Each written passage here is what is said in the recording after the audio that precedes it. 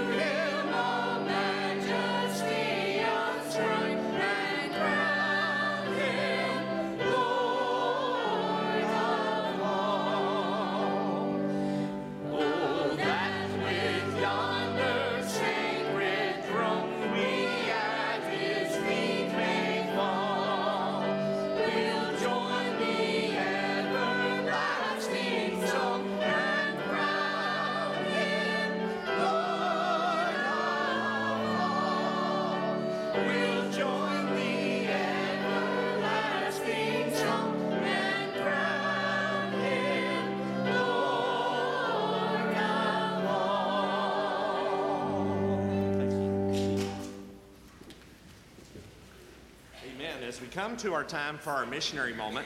let me just remind you, it's there in our bulletins, so be sure to take a look at that. It's to recognize Josias and Deborah Laporte, who are serving in Canada. They are serving in Gatineau, which is on the border there of Ontario and Quebec. Ottawa is Canada's capital city. And is on the English-speaking side. This city that they're in is on the French-speaking side. A lot of the government leaders live in this area, and they are reaching out there, especially one of the examples they give there is to a women's shelter that they help to paint, and being able to reach out there through the women's shelter and to help many of those women. And so when that happens, church members have the opportunity to tell them about Jesus. So we want to pray for the Laportes who are serving there in Canada as our missionaries, and then also be praying for all of our missionaries around this world. So let's go to the Lord in prayer.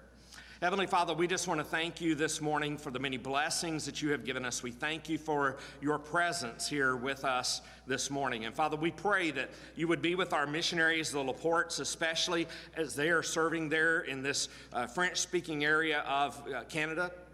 Father, we pray that you will bless them as they have reached out through this opportunity here through the women's shelter. Lord, show them many other opportunities that may be around them to share the gospel and to minister and to serve the people that are around them. Show us, Lord, ways that we can serve in our own community. And Lord, we pray that you'll bless us in our tithes and our offerings, that as we give to support our missionaries each and every Sunday, may we be able to give more to support them. And so, Father, we ask your blessings upon those missionaries. We ask for your protection over them, and we ask for you to provide for their every need. Bless us as we come to worship you this morning. We give everything that we have and all that we are to you, and we ask for your Holy Spirit to be present here, Lord, to speak from your word in truth, to speak to us through the songs that are sung, and we pray, God, that you will just move in a mighty powerful way this morning. In Jesus' precious name we pray. Amen and amen. Let me just remind you also that you can do your online giving from at home there. Go to the church website, go to the far right-hand side, click that Give Online tab. Real easy platform there for you to set up, for you to do. You can set up a one-time gift, a recurring gift. You can do that even from here in person, but we do have offering envelopes that are still in the windowsills for you. If you haven't noticed yet, we don't have any pews back yet. We talked about that possibility this past Sunday, but they had some difficulties with the paint on the sides, so they're taking care of that, and that'll be here hopefully soon. So we just wanted to let you know about that we'll have those soon. So you can pick those offering envelopes up in the windows and put those in the plates down here at the front or at the doors as you leave. And then just as a reminder, don't forget, we don't have our Fifth Sunday rescheduled dinner today, but we do have our Fifth Sunday sing tonight. So just wanted to remind you of that. If you want to sing tonight, a duet, a solo, you want to play one of our instruments, or you have an instrument that you want to bring to play, I want to encourage you to take the time to let us know that, let myself know, let Brother Mike know, so that we can get you on the schedule for tonight. But you come tonight to support those who do, you're going to receive a wonderful, wonderful blessing from that. So I'll turn it back over to Brother Mike. We're going to have a good time tonight. I hate for you to miss it, so come support. Sing with us now as we sing What a Friend We Have in Jesus, 182. Join the choir.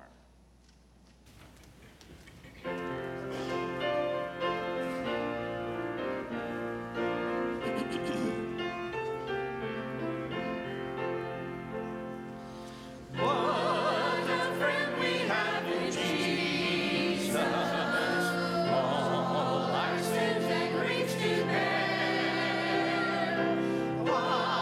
a privilege to carry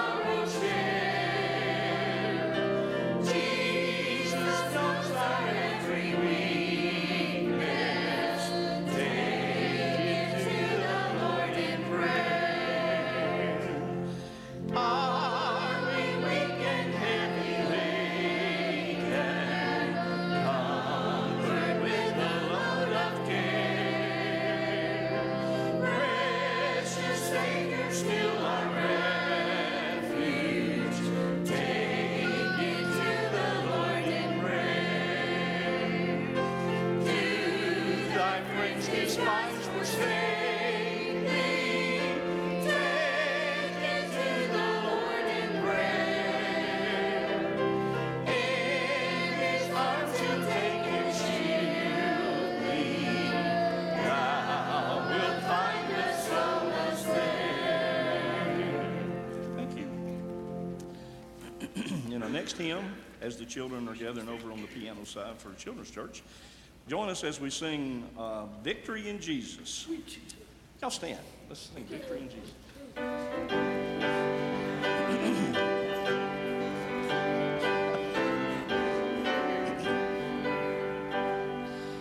I heard an old story, how the Savior came from glory, how he gave his life on Calvary to save a wretch like me.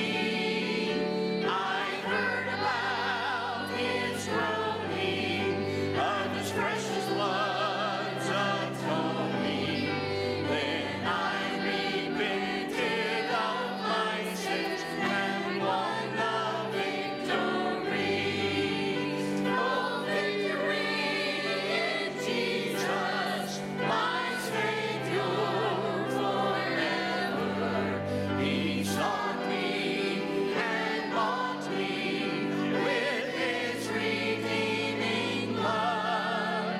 He loved me ere I knew him, and all my love is to him.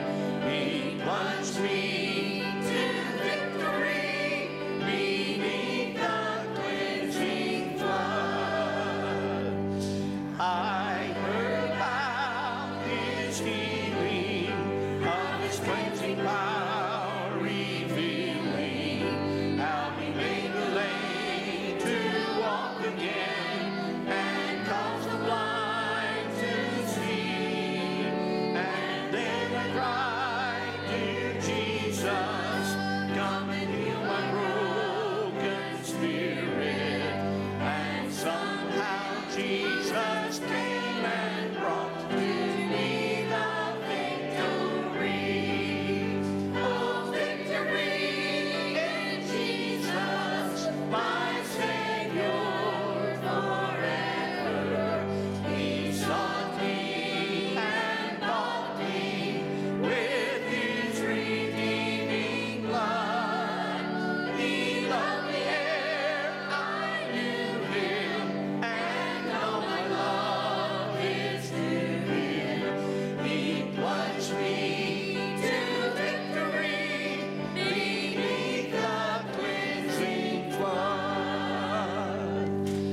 I heard about a mansion he has built for me in glory, and I heard about the streets of gold beyond the crystal sea, about the angels singing and the old redemption story, and some sweet day I'll sing out there the song of victory.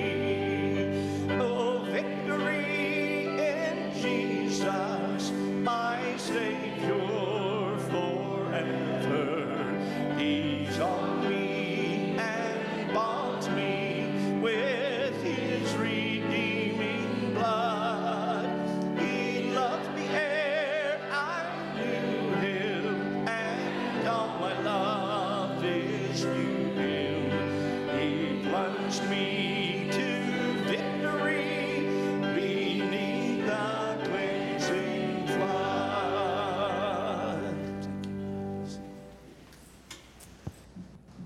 Amen. Take your Bibles this morning, if you will, and turn again to John's Gospel. We're in John chapter 17, continuing our walk through what we have entitled The Greatest Prayer. But I also have a subtitle for this morning that you don't see on the screen but do in your bulletins that's called Oh, That Will Be Glory.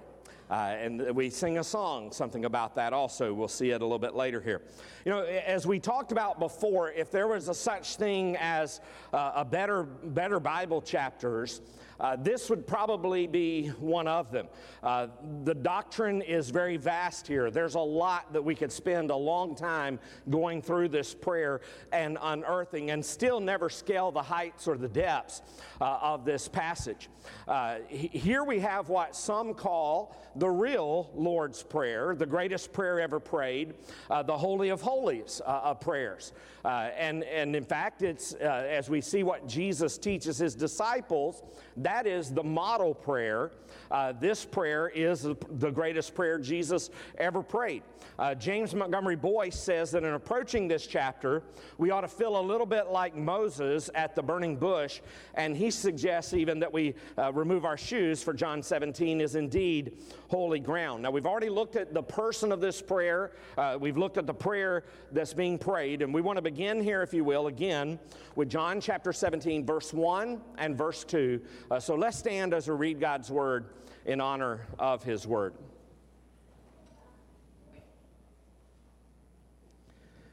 When Jesus had spoken these words, he lifted up his eyes to heaven and said, Father, the hour has come. Glorify your Son, that the Son may glorify you, since you have given him authority over all flesh to give eternal life to all whom you have given him. Let's pray. Heavenly Father, we want to thank you this morning for the blessing, Lord, of your word. Lord, we know that your word is powerful. It is sharper. It is alive. Father, it is piercing our hearts. And Father, I pray that you will use it, Lord, to lead us this morning to a closer walk with you. Lord, reveal yourself through the power of your word. Make yourself known to us this morning. And may your word be anointed in a very powerful way to speak to our hearts, whether we're here as a person who knows Jesus as our Lord and Savior, that it will encourage us and give us direction for our lives, or if we don't know Christ, that it will point us to the cross of Jesus Christ. And so, Father, I pray for your blessings on this message this morning. In Jesus' precious name we pray. Amen and amen. You can be seated. So we've learned about Jesus by listening to this prayer. We've been learning how to apply this prayer to our own lives as we seek to glorify the Father as a direct answer to the prayer that Jesus prayed. We're also going to see here this morning that he actually prays for each of his followers, including us. But let me just give you a quick review from where we were last Sunday.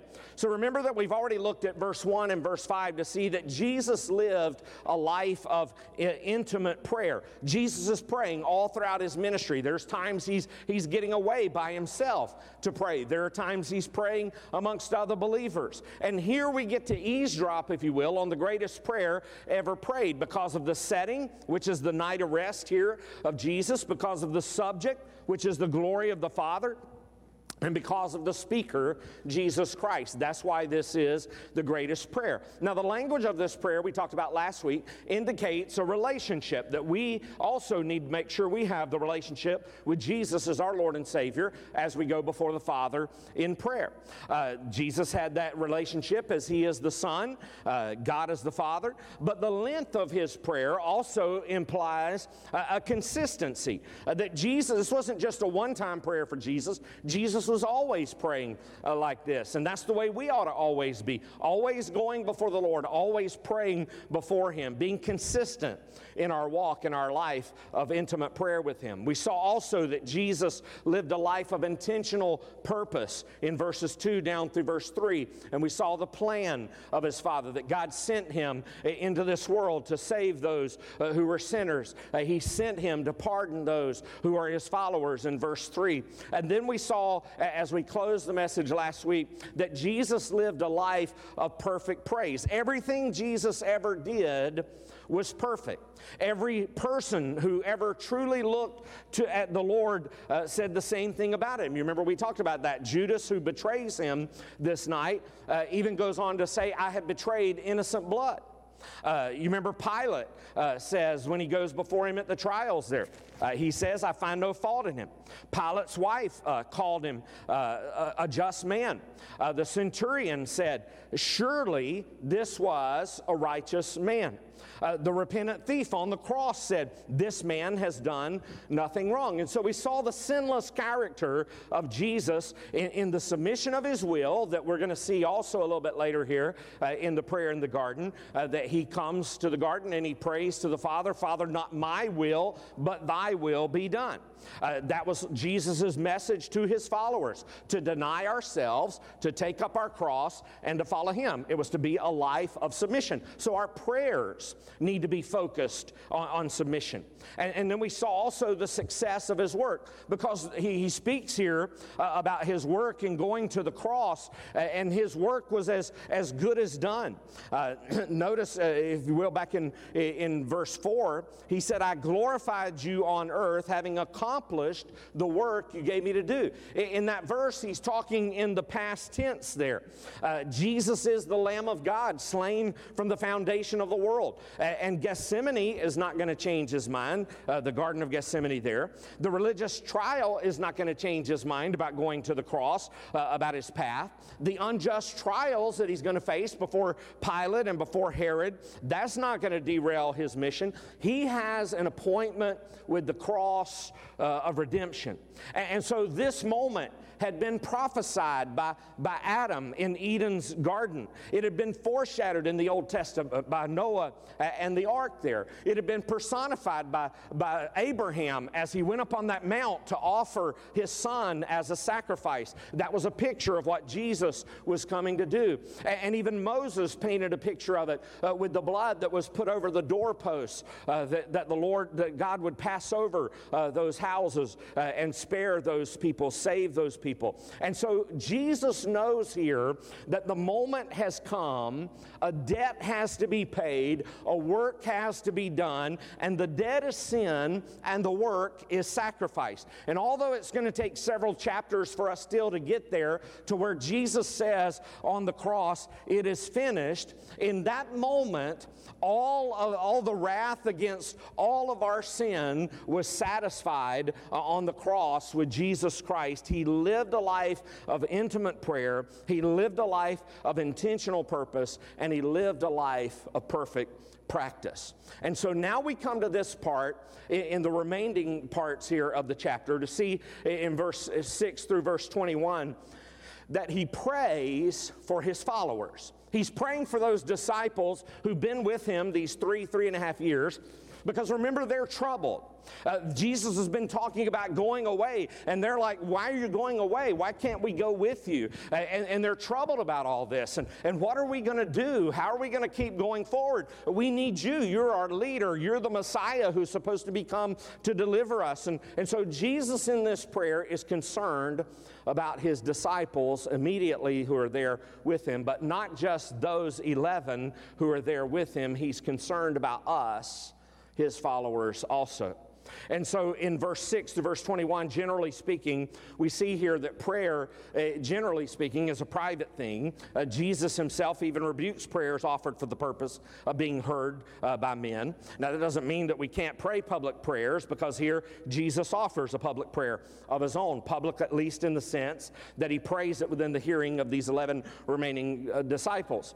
Thankfully, the Holy Spirit later has John transcribe it here so that through the Scriptures we can learn through what we hear, what they heard as Jesus prayed. So in the first 5 verses of this chapter, Jesus had prayed for himself, but by far the bulk of this chapter is spent praying about his and for his disciples. He prayed for those 11 men, and then he actually prays for each of his followers, including us, as we said. So he begins this section of his prayer by describing the followers for whom he prays. So let's begin here, if you will, in verse 5 down through verse 6. Or actually, let's begin with verse 6. He says, I have manifested your name to the people whom you gave me out of the world. Yours they were, and you gave them to me, and they have kept your word. So just stopping right there for just a moment, here Jesus says, I have manifested or I have shown your name. In the Bible, name refers to nature because names so often were given to reveal the character, reveal something special about the nature of the person bearing the name. You think about in the Old Testament the person named Jacob. Jacob was a man who was a schemer, who was a deceiver, and that's what his name means. The Hebrew root of his name means to take by the heel, to trip up, to deceive. You think about Isaac in the Bible. Isaac means laughter. And we remember from the story of the birth of Isaac that it caused Abraham and Sarah to laugh, thinking, we're in our old age, how are we going to have a child? And so they named him Isaac. That's what God named him, and it meant laughter. Even the name Jesus reveals that he is the Savior. That's what Jesus means. It means salvation. And so he says, I have manifested your name. I have revealed the nature of you, God the Father. One of the ministries of the Son was to declare the Father.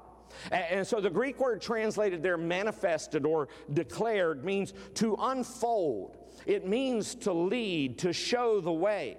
Jesus didn't instantly reveal the Father in some blaze of glory here because the disciples couldn't have stood that. In fact, if you remember when Moses came into the presence of Jesus, what did Moses have to do? When he came into the presence of God, he had to hide behind the cleft of the rock and just see the train of his garment pass by, because that's all that God said he could even stand. And even when he came down off that mountain in the Old Testament, what happened to him? He was glowing. He was glowing all over, and people were like, whoa, what happened here, Moses? And so here is Jesus who shows the glory of the Father, but he doesn't show it in some blinding blaze of glory because they couldn't have endured that. Gradually, by his words and by his deeds over those 3.5 years, he had revealed to them the nature of God as they were able to bear it. But the emphasis in this section is on the safety of the believer. Notice God keeps his own. So let's just continue on down in verse 6 and continue on going down to verse 7. He says, now they know that everything that you have given me is from you. For I have given them the words that you gave me, and they have received them and have come to know in truth that I came from you, and they have believed that you sent me. I am praying for them. I'm not praying for the world, but for those whom you have given me, for they are yours. All mine are yours, and yours are mine, and I am glorified in them. I am no longer in the world, but they are in the world, and I am coming to you, Holy Father. Keep them in your name, which you have given me, that they may be one, even as we are one. While I was with them, I kept them in your name, which you have given me. I have guarded them, and not one of them has been lost, except the son of destruction, that the scripture might be fulfilled. And so here we see in this verse here that God had kept his own, even in verse 12, except the one, Judas, who betrays Jesus. And that, even of itself, was by divine appointment also, because that was to fulfill the scripture. And so what we see in that keeping of us and the keeping of his disciples is that our safety depends upon the nature of God, not our character, not our conduct. When he was on earth, Jesus kept his disciples and they could depend on him. He said, I kept them in your name in verse 12. So think about this. If the Savior, limited in his human body, could keep his own while he was on this earth, shouldn't he be able to keep them now that he is glorified in heaven? He and the Father, together with the Holy Spirit, are surely able to guard and to secure God's people. So in other words, when you trust in Jesus as your Lord and your Savior, your salvation is secure, not in you, but in him. Furthermore, God's people are the Father's gift to the Son. Notice who gave them to Jesus. The Father did. So think about this. Would the Father give his Son a gift that wouldn't last? In other words, if God gives him these people, gives us as followers of Jesus Christ to the Son, then you can be assured and rest assured that He's going to keep us in our salvation. In other words, you can't lose that. When you trust in Jesus as your Lord and your Savior, and you've truly done that in your heart and your life, then you are in the hands of Jesus, and Jesus' hands is in the hand of the Father, and nothing, the Bible says, can pluck you out of His hand. The devil can't get to you to pluck you out, to cause you to lose your salvation. That's why we believe in the security of our salvation, if you're truly saved.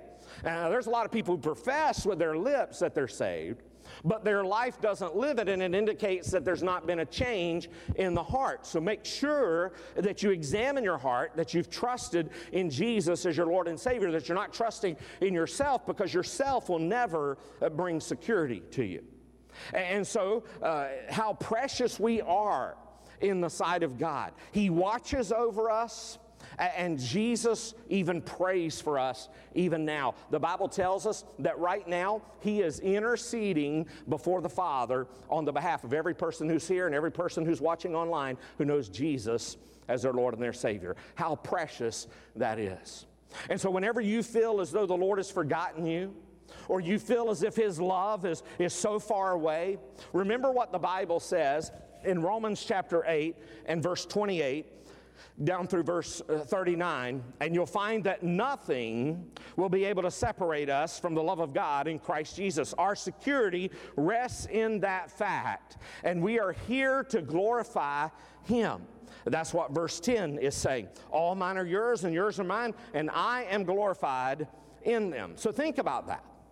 With all of your failures, with these disciples, with these 11, with all of their failures, because remember, there are many times Jesus performs miracles before them, and they doubt who He is. They doubt the miracles. They doubt that He can even do anything. Remember, there they were out in the wilderness. There's 5,000 men and plus the women and the children who are gathered, and they're wondering, how are we going to feed so many? Not realizing and not remembering, this is the Son of God who's with us. He can do anything. And they doubted Jesus. They didn't trust in Jesus. And so even with all their failures, and even with all their faults, you think of Peter and all the things he did that were wrong. Understand this, the disciples still received this word of commendation: I am glorified in them. Those 11 who seem to be failures, who seem to mess up all the time, I'm glorified in them. Did you know that if you know Jesus as your Lord and your Savior here this morning, you are glorified in Him?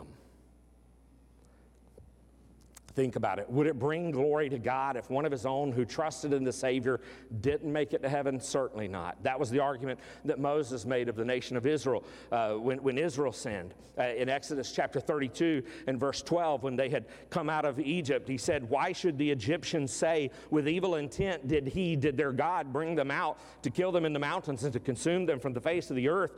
Turn from your burning anger and relent from this disaster against your people." In other words, Moses here intercedes on behalf of the people to say, God, please let this be a testimony to the people of the world, especially to the Egyptians, that you kept us safe even with all of our faults, even with all of our sin. You kept us safe. Certainly God knows all things. So why save them at all if He knows they'll fail along the way? Because of this, because whatever God starts, He always finishes. Let me remind you of this verse, Philippians chapter 1, verse 16, that says, Paul says, "And I am sure of this, that He who began a good work in you will bring it to completion at the day of Jesus Christ." So Jesus prays here for their unity in verse 9 through verse 11. He prays for their security in verse 12 down through verse 16, and for their purity in verses 13 through 17. So let's continue reading with verse 13. He says, "But now I am coming to you. These things I speak in the world, that they may have my joy fulfilled in themselves. I have given them your word, and the world has hated them, because they are not of the world, just as I am not of the world. I do not ask that you take them out of the world, but that you keep them from the evil one. Who's that? That's the devil. They are not of the world, just as I am not of the world, verse 16. Then verse 17, sanctify them in the truth. Your word is truth. As you sent me into the world, so have I sent them into the world. And for their sake I consecrate myself, that they also may be sanctified in truth. I do not ask for these only, but also for those who will believe in me through their word. So here we see in these verses, know this, that Jesus is praying for your unity. He's praying for your security. He's praying for your purity. He's praying for you and me to live a godly life. But notice that Christ doesn't just offer a plea here. He mentions the plan. The plan is, the psalmist says, how can a young man keep his way pure? By keeping it according to your word. Elsewhere, the Bible says, your word have I hidden in my heart that I might not sin against you. And so to pray for purity while ignoring the Bible is like praying that you want to lose some weight while you're in the drive-thru at Dairy Queen. Not going to happen. Not going to happen. You need the Word of God. Jesus' prayer for purity is not generic, it is specific. He doesn't pray, God, help them not to lie. He prays, God, help them to know that your Word says that lying lips are an abomination to the Lord. He doesn't just pray, God, help them to be sexually pure. He prays, God, help them to know your Word, to flee fornication. He doesn't pray, God, help them to be nice. He prays, God, Father, help them to know your word says to be kind to one another, to be tender-hearted. In other words, you have a prayer partner, and his name is Jesus. He's praying for us. He's praying for us to get along. He's praying for us to stay saved. He's praying for us to live for the Father. And then when you come to verse 18 down through verse 21, you get a little into the part of the prayer that's even more specifically for us. So when you read verse 18 there, he said, as you've sent me into the world, so I've sent them into the world. And for their sake, I have consecrated myself that they also may be sanctified in truth. I do not ask for these only, but also for those who believe in me through their word. So there he's talking about the future believers. And then you come down to verse 21, and he says that they may all be one, just as you, Father, are in me, and I in you, that they also may be in us, so that the world may believe that you have sent me. And so here, as we've already considered verse 18 as John's version of the Great Commission, the thought is repeated again in verse 21, in John 20:21. There the resurrected Jesus says, as the Father has sent me, so send I you. So the phrase where he says, I sanctify myself, simply means that Jesus was willing to be set apart for the Father's purpose. And so Jesus says, I'm going to the cross. And so this verse here teaches us that Jesus' death on the cross both empowers and demonstrates our work on his behalf to reach the world. So in other words, if we're not busy reaching lost souls and discipling those who are saved and seeing the kingdom of God expanded, then we fully don't understand all the reasons that Jesus died for us. And then when you look there at verse 20 and verse 21, it's clear that this entire prayer has been prayed for those 11 disciples and for all those who would believe in him because of their witness. And the only reason we are saved today is because they did what Jesus told them to do. If they had not done what Jesus told them to do, then the gospel would have never went forth and we would not be here today. So think about that. We have a responsibility as believers today to keep the gospel going forward for the next generations, to see more people be saved in future generations. And so the question is, will anyone ever be able to say that about us? You see, the mission is simply that our lives would be so changed and so transformed that the world would have to sit up and take notice and investigate the claims of Christ for themselves that they see us living out in our lives. So as a part of being a witness to the world, Jesus prays for our unity. That's the fifth point we want to see as we get more into verse 20 down through verse 23.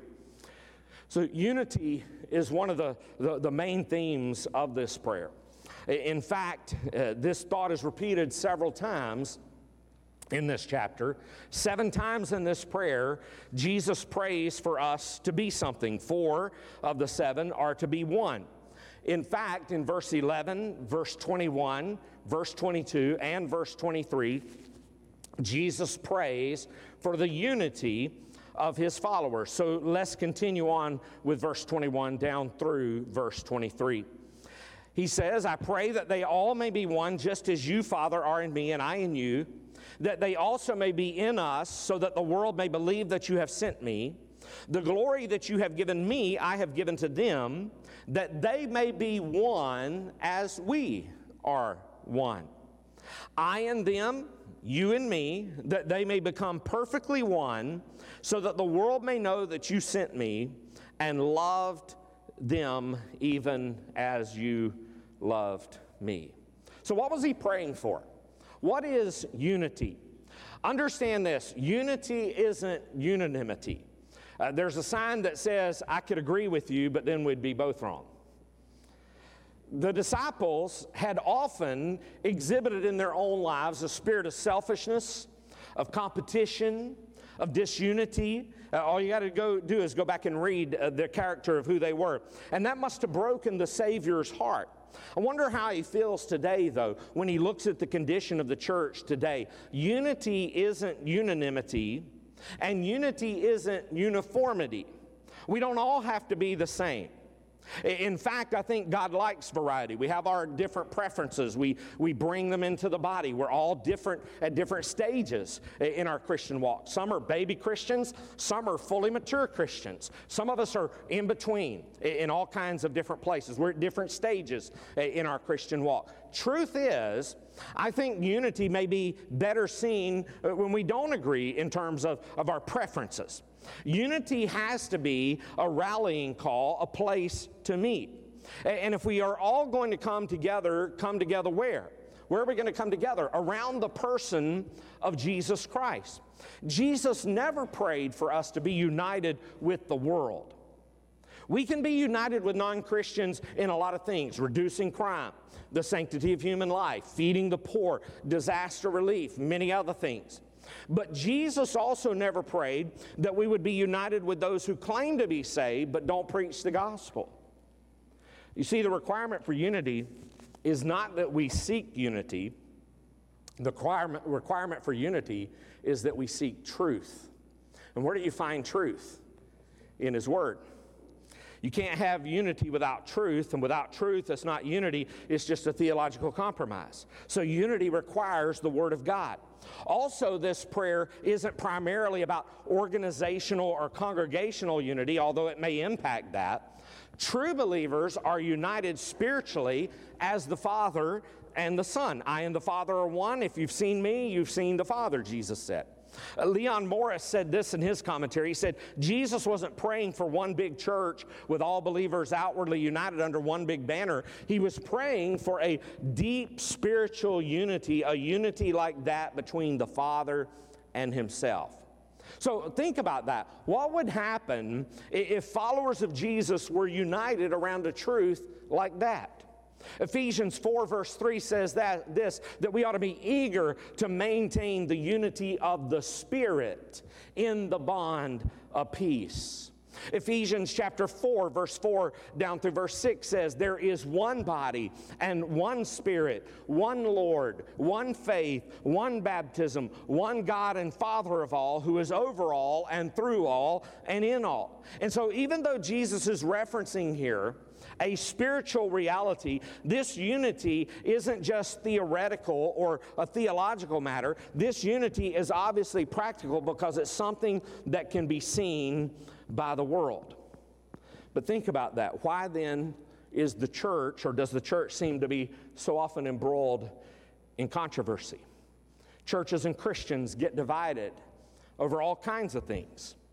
Sometimes we let something divide us from one another, and when we do that, we're not cooperating with the prayer ministry of the Lord Jesus. The unity of the church is the foundation of our evangelism. Because think about it. John 13, verse 35 says this, "By this all people will know that you are my disciples if you have love one for another."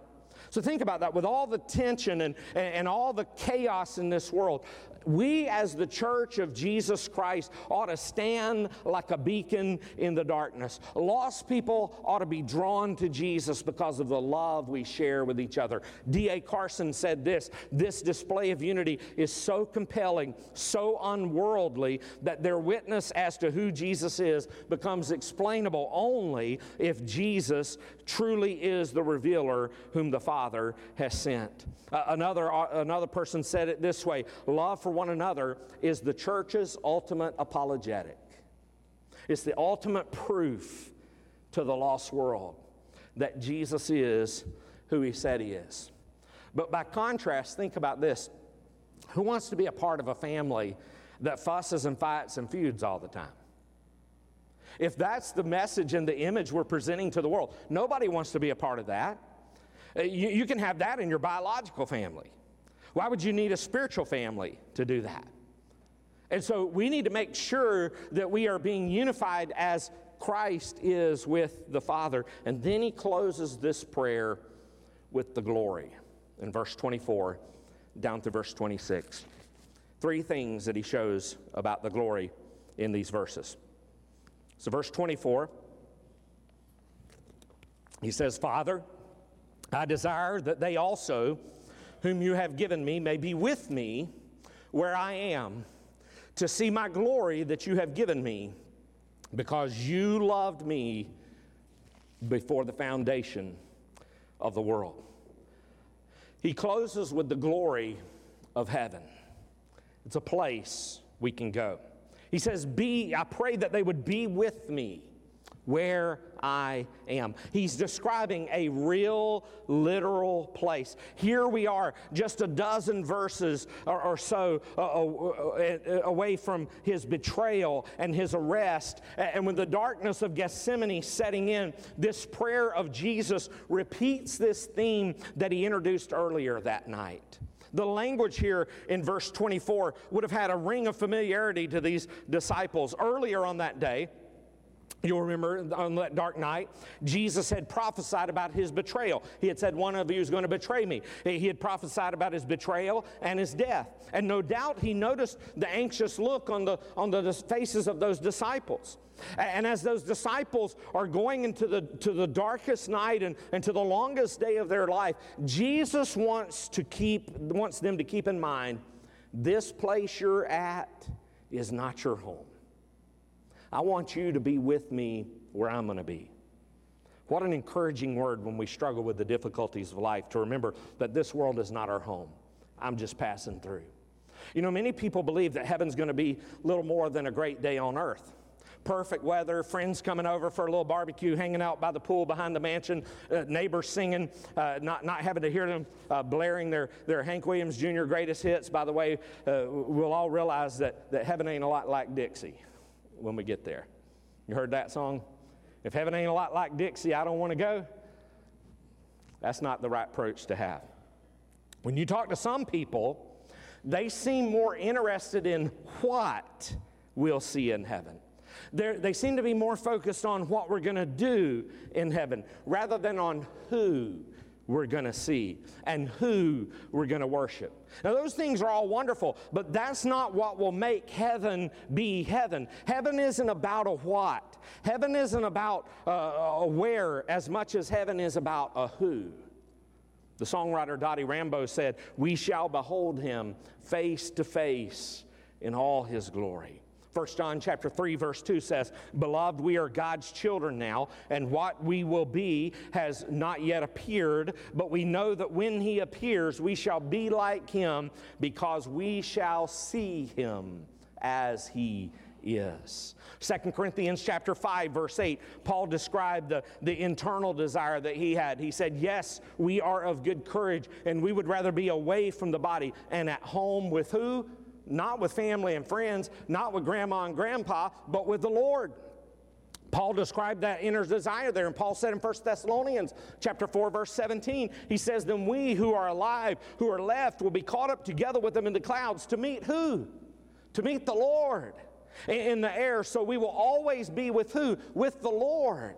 See, that's what heaven is the focus of. There's a lot of things about heaven that we simply don't know, but the things we do know that will make our reunion with those loved ones so wonderful with those who have gone before us is that we will be with Jesus. But about 60 years after this night, this same apostle is in the Spirit on the Lord's day when he receives, among other things, a glorious glimpse into this place we call heaven. He sees marvelous and mysterious things, but the thing that caught John's attention the most wasn't a what, but a who. Because there in the center of the throne of God was a lamb that had been slain. But that slain lamb was doing pretty well. He was standing. And there was a multitude of people gathered around who were crying out, worthy are you, O Lord, to take the scroll and to break its seals, for you were slain, and with your blood you have purchased people for God. There's a great reunion of saints as heaven will be. Heaven isn't about me seeing my dad who died when I was 5 years old when I get to heaven. That's going to be wonderful. But that's not going to be what heaven's going to be all about. It's not about my grandmother as much as I loved my grandmother. All those loved ones we have aren't twiddling their thumbs at the eastern gate waiting over there for us. They're at the feet of Jesus worshiping Him. What a day that will be when my Jesus I will see. You see, the glory of heaven involves a place we can go, but His prayer also involves the glory of the Father, a person we must know. Notice verse 25. O righteous Father, even though the world does not know you, I know you, and these know that you have sent me. We've already said that heaven isn't as much of a what or a where as it is a who. We're reminded here that Jesus isn't just the essence of heaven, He is the entrance into heaven. Verse 2 had said that the Father has given Him power over all flesh. Verse 4 of this chapter had said that the Father had given Him work to do. In verse 7, it had said that the Father has given Him all things. In verse 8, the Father has given Him words to share. In verses 22 and now in verse 24, the Father has given Him glory. But 7 times in this chapter, Jesus says that God the Father has given Him people. We saw before that salvation is a gift, but it's also true that the saved are a gift. We're not saved because of any good in us, but because there's good in the one who gave us life. And without the work of grace in our heart, we'd be numbered with those who do not know God. Our righteousness, the Bible tells us, is as filthy rags. On our best day, we're unacceptable before Him. But God, who is rich in mercy, opened our eyes, unstopped our ears, softened our hearts to believe. There are certain things about Jesus you can't get into heaven without knowing. He was born in Bethlehem. He turned water into wine. He was baptized by John the Baptist. Those things don't matter about getting into heaven. There's a lot wrapped up in this phrase, though, that we see here in verse 25. O righteous Father, even though the world does not know you, I know you, and these know that you have sent me. We need to know the reality of His coming. 1 Timothy chapter 1:15 says, the saying is trustworthy and deserving of full acceptance that Christ Jesus came into this world to save sinners, Paul said, of whom I am the foremost. So we need to know the reality of His coming. We also need to know the reason for His coming. Luke 19 verse 10 says, for the Son of Man came to seek and to save that which was lost. And we also need to know the results of His coming, because if you realize those first two things, here's what the Bible says in Romans 10:13, for everyone who calls on the name of the Lord will be saved. And that's the whole purpose of why John has been writing all of this. You go to John 20, verse 31, he says, but these are written so that you may believe that Jesus is the Christ, the Son of God, and that by believing you may have life in His name. So Jesus prays about the glory of heaven that involves a place we can go. He prays about the glory of the Father that involves a person we must know. but he also prays about the glory of his name that involves a praise that we must show. Notice verse 26. This is how he finishes his prayer. I made known to them your name, and I will continue to make it known, that the love which you have loved me may be in them, and I in them.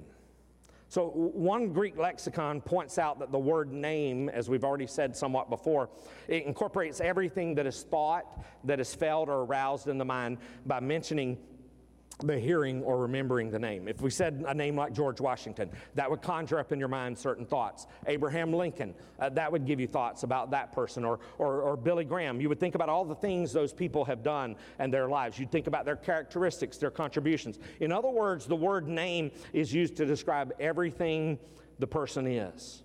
Leon Morris said also this: the word stands for the whole character. The word name stands for the whole character. No doubt this goes back to John 1:18, that no one has ever seen God. The only God who is at the Father's side, he has made him known.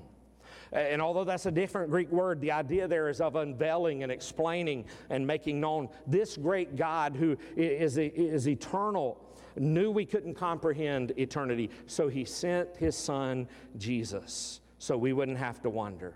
And so we wouldn't have to wander too far away to act on our behalf. We can listen to the cries of a peasant girl as she gives birth in the barn. When we wonder if he's concerned about our needs, we can remember him stopping by the pool of Bethesda and healing a crippled man. When we wonder if he's willing to forgive us, we can see him scratching in the dirt when they brought that adulterous woman and he wrote in the sand there. And he said, "Neither do I condemn thee. Go and sin no more." We can listen to him as he tells Simon Peter. Remember, he told him, "You're going to deny me. In fact, you're going to do it 3 times before the cock crows." But before the book of John is over, Jesus restores Peter. So Peter, as an example there of all fallen children of God, understand this: God is better at forgiving than we are at sinning. When we get to heaven, keenly aware that the only reason we're there is because that Jesus revealed the Father to us, may we say, "All hail the power of Jesus' name. Let angels prostrate fall. Bring forth the royal diadem and crown him Lord of all." What a powerful, powerful prayer that Jesus has prayed. The hymn writer Charles Gabriel summed it up this way: "When all my labors and trials are o'er, and I am safe on that beautiful shore, just to be near the dear Lord I adore, will through the ages be glory for me. When by the gift of his infinite grace I am accorded in heaven a place, just to be there and look on his face, will through the ages be glory for me." Oh, that will be glory for me, yes, glory for me. When by his grace I shall look on his face, that will be glory for me. What a powerful prayer Jesus has prayed, and he's still to this day interceding for you. He's wanting you this morning that if you don't know Jesus as your Lord and Savior, to come and receive that free gift of salvation. He's wanting you this morning as a believer to come into the unity that he has with the Father and to be like him, to be a witness to this lost and dying world. Let's pray. Heavenly Father, thank you. What a powerful, powerful prayer. And yet so much that we've only just scratched the surface of this passage. And so, Father, I pray that you would create a hunger and a thirst in us to get even deeper into this wonderful, wonderful prayer. Not only, Lord, just to have knowledge more about the things that we understand through this prayer theologically, but more importantly, to apply its truths into our hearts and our lives. That we would be one in Christ, one with each other, showing this world the love of Jesus Christ through our love for one another. living in that. And Father, I pray that you will just transform and change us from the inside out. Lord, help us to be sure that we're in your word and that we're basing everything we do and every word we say, every action we take on what your word says, not on what we feel, not on what our desire is, but what does your word say for us to do? And Lord, may we always come back to that. May that be the foundation for our lives, to live in the truth of your word, to be more like Jesus. So help us this morning that if we are here and we don't know Christ as our Lord and Savior, to call out to him and to ask for salvation, knowing that if we repent of our sin, that Jesus will save us. And Father, I pray that if we'll do that this morning, may we come to publicly profess that faith in Christ by coming forward here in this invitation. And Father, I pray that your will be done in those individuals' lives. Maybe there's other people, Lord, that you're working in to come and to be a part of this fellowship.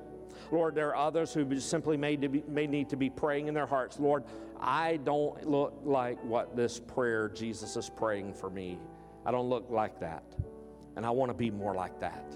I want to be more like Christ. And so, Father, I want to bring glory to you. I want to come in all submission and humility to take up my cross and to daily follow you. So, Lord, I pray that you'll begin to change us and transform us for the journey ahead. And may you have your way and your will as we come in repentance too.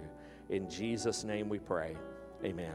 As we stand, as we sing our hymn of invitation, number 275, I Surrender All. As we sing that on the screen, would you stand? Would you come this morning? Brother Mike, if you'll come and lead us.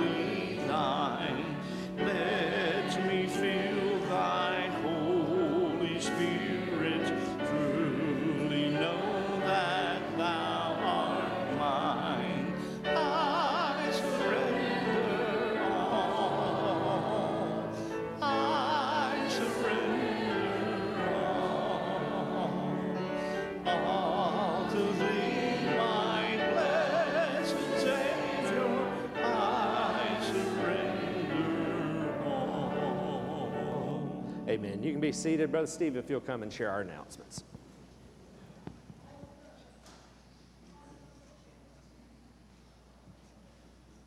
Good morning. A couple of people have asked to make announcements this morning, and Rima is first. I'll be fast. I just want to say a great big thank you for all of you who have participated in Christmas in August. We have just a few more days that we will be emphasizing for this time our operational Christmas child. So if you've not yet taken an ornament and done some shopping, we encourage you to take care of that this week as we wrap up that particular emphasis.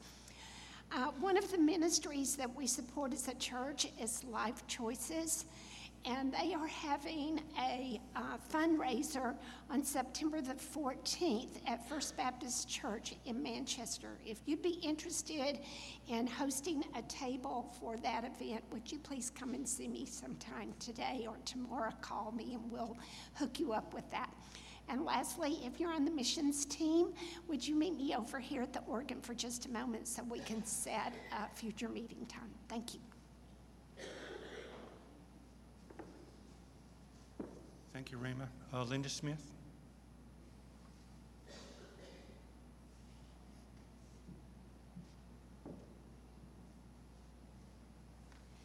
Thank you, Pastor Jim, for the reminder that Jesus is always praying for us. Thank you to all who volunteered for Awana this year. I have had children ask me all summer long, when are we starting Awana? This Wednesday, we're having the kickoff from 5:30 to 7. I would like to ask all the volunteers for the kickoff to be in the fellowship hall by 5 o'clock. There's a number of youth that I don't know if their parents know that they have volunteered, so you might want to check the volunteer sheet. Also, if God is calling you to serve in Awana this year, it is not too late. We still need a few more subs, some kitchen help, and help with games. And I promise you, you will be blessed. But better than that, you will have an opportunity to be a blessing by sharing Jesus with these children.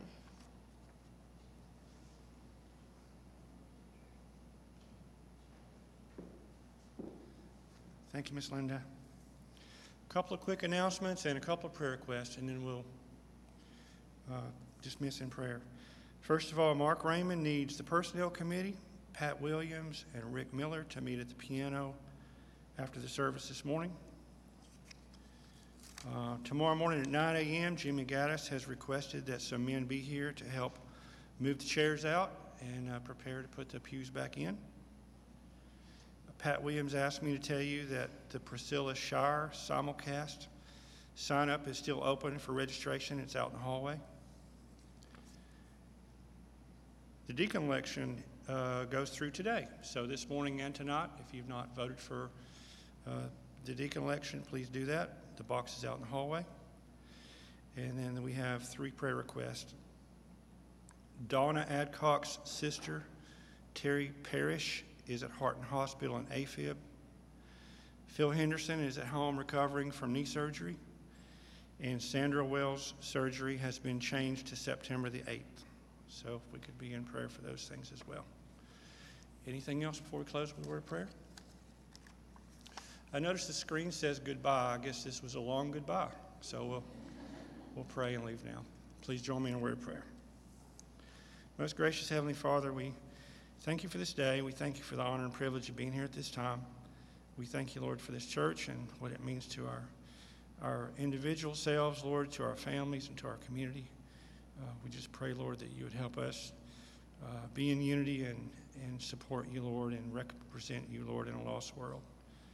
Lord, we ask your forgiveness of our sins, which are many. In Jesus' name we pray. Amen.